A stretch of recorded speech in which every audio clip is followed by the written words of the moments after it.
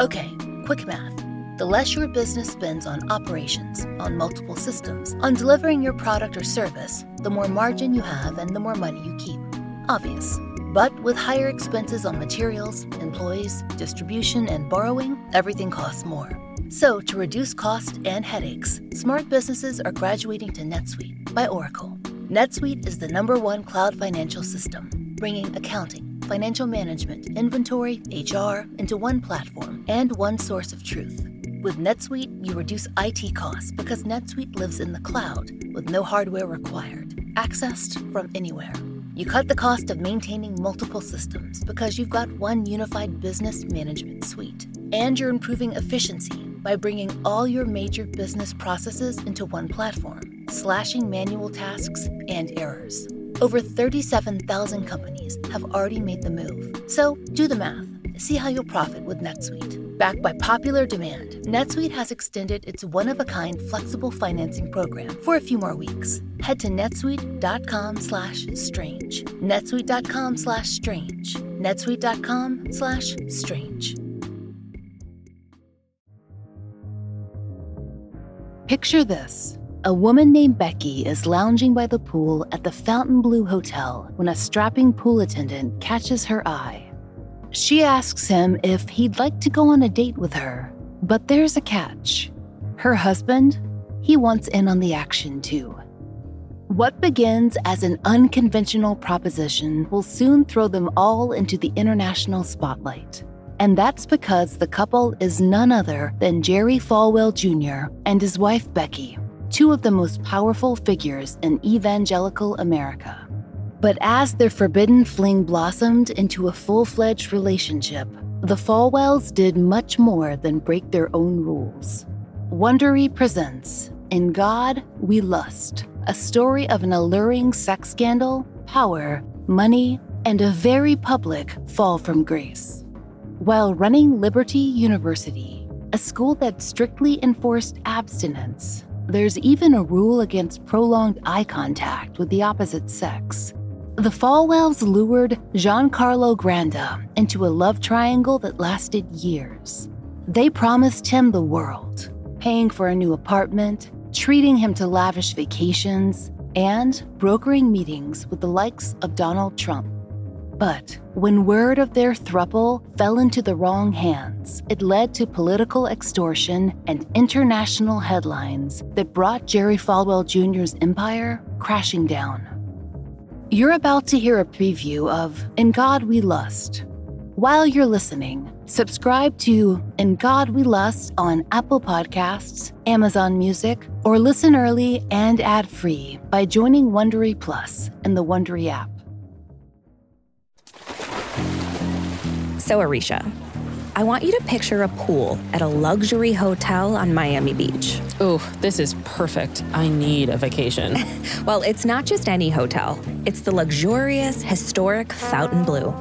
Back in the 50s, you could catch legends like Frank Sinatra or Judy Garland lounging poolside or walking through its giant marble lobby. They actually once had to put armed guards at the door just to keep out screaming fans. Those were the days, drinking Manhattans with old blue eyes.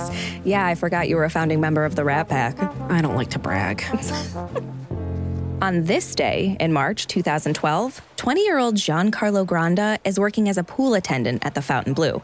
Giancarlo's handsome and fit. He recently kicked a bad video game habit and got himself in great shape.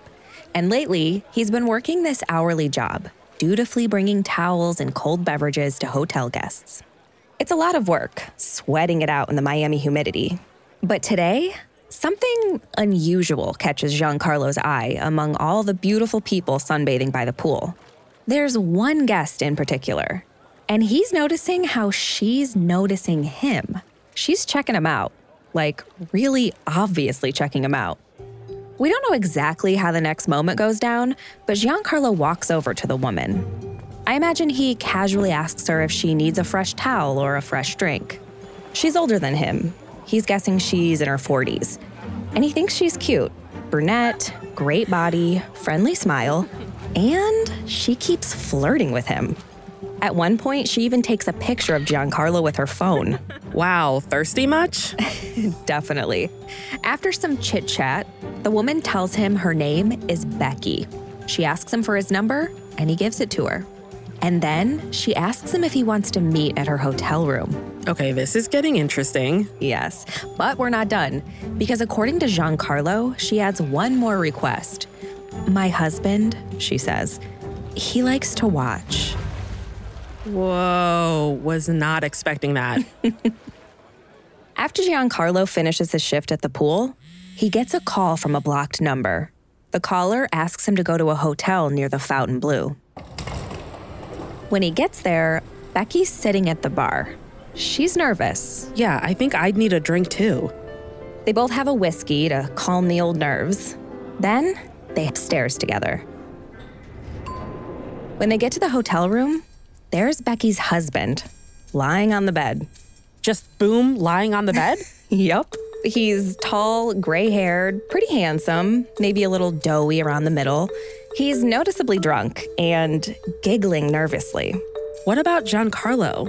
Is he nervous? If it were me, I'd have so many butterflies in my stomach. Yeah, well, Giancarlo reassures the husband that if he starts to get uncomfortable with his setup, he'll get out of there. No problem. But the couple doesn't ask him to leave. Instead, Giancarlo and Becky have sex while the husband watches. Okay, so we're just getting right down to it. Oh, I'm sorry. Is a grown man giggling not enough foreplay for you, Arisha? And I should say, this is Giancarlo's version of what happened that night. The couple has straight up denied this is how it went down. Is this couple someone that we know? Oh, just wait. The very next day, Giancarlo says he gets another call. Becky and her husband want to meet again. Oh boy. Yeah, oh boy is right.